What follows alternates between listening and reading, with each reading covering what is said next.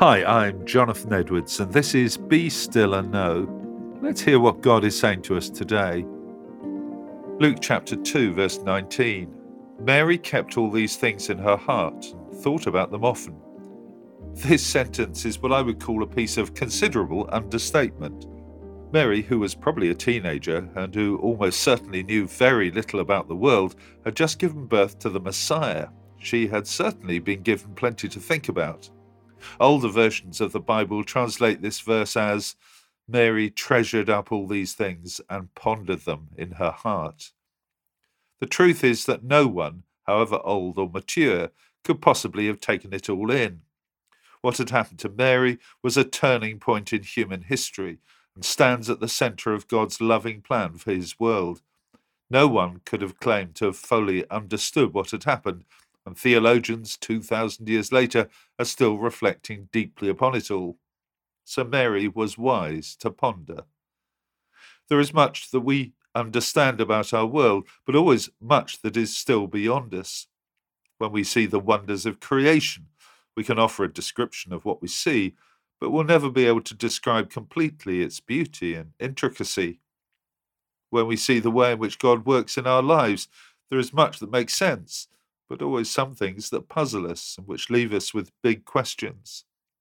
Like Mary, it's good for us to keep pondering, and to do that we need to allow ourselves space to reflect. It's so easy to get sucked into a life of relentless activity.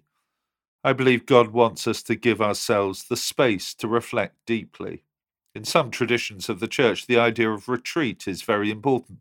A retreat is a time to stand back from life, away from home, to give unhurried time to listen to God. In a world that encourages us to race through our lives at a breathless pace, we need to learn from Mary's example and ponder. So let me ask you a question. Where are you able to find space to listen to God? Now let me pray with you. Loving God, help us to listen more carefully to your voice.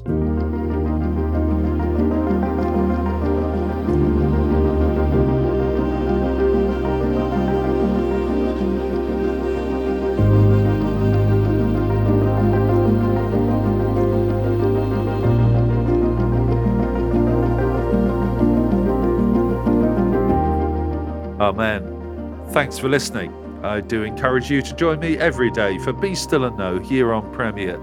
And don't forget that the talks are also available on podcast, which you can access at any time. If you'd like to receive a free copy of our magazine, Voice of Hope, which contains all of these devotionals and a great deal more besides, please visit premier.org.uk/Voice of Hope. God bless you. Hope you have a great day.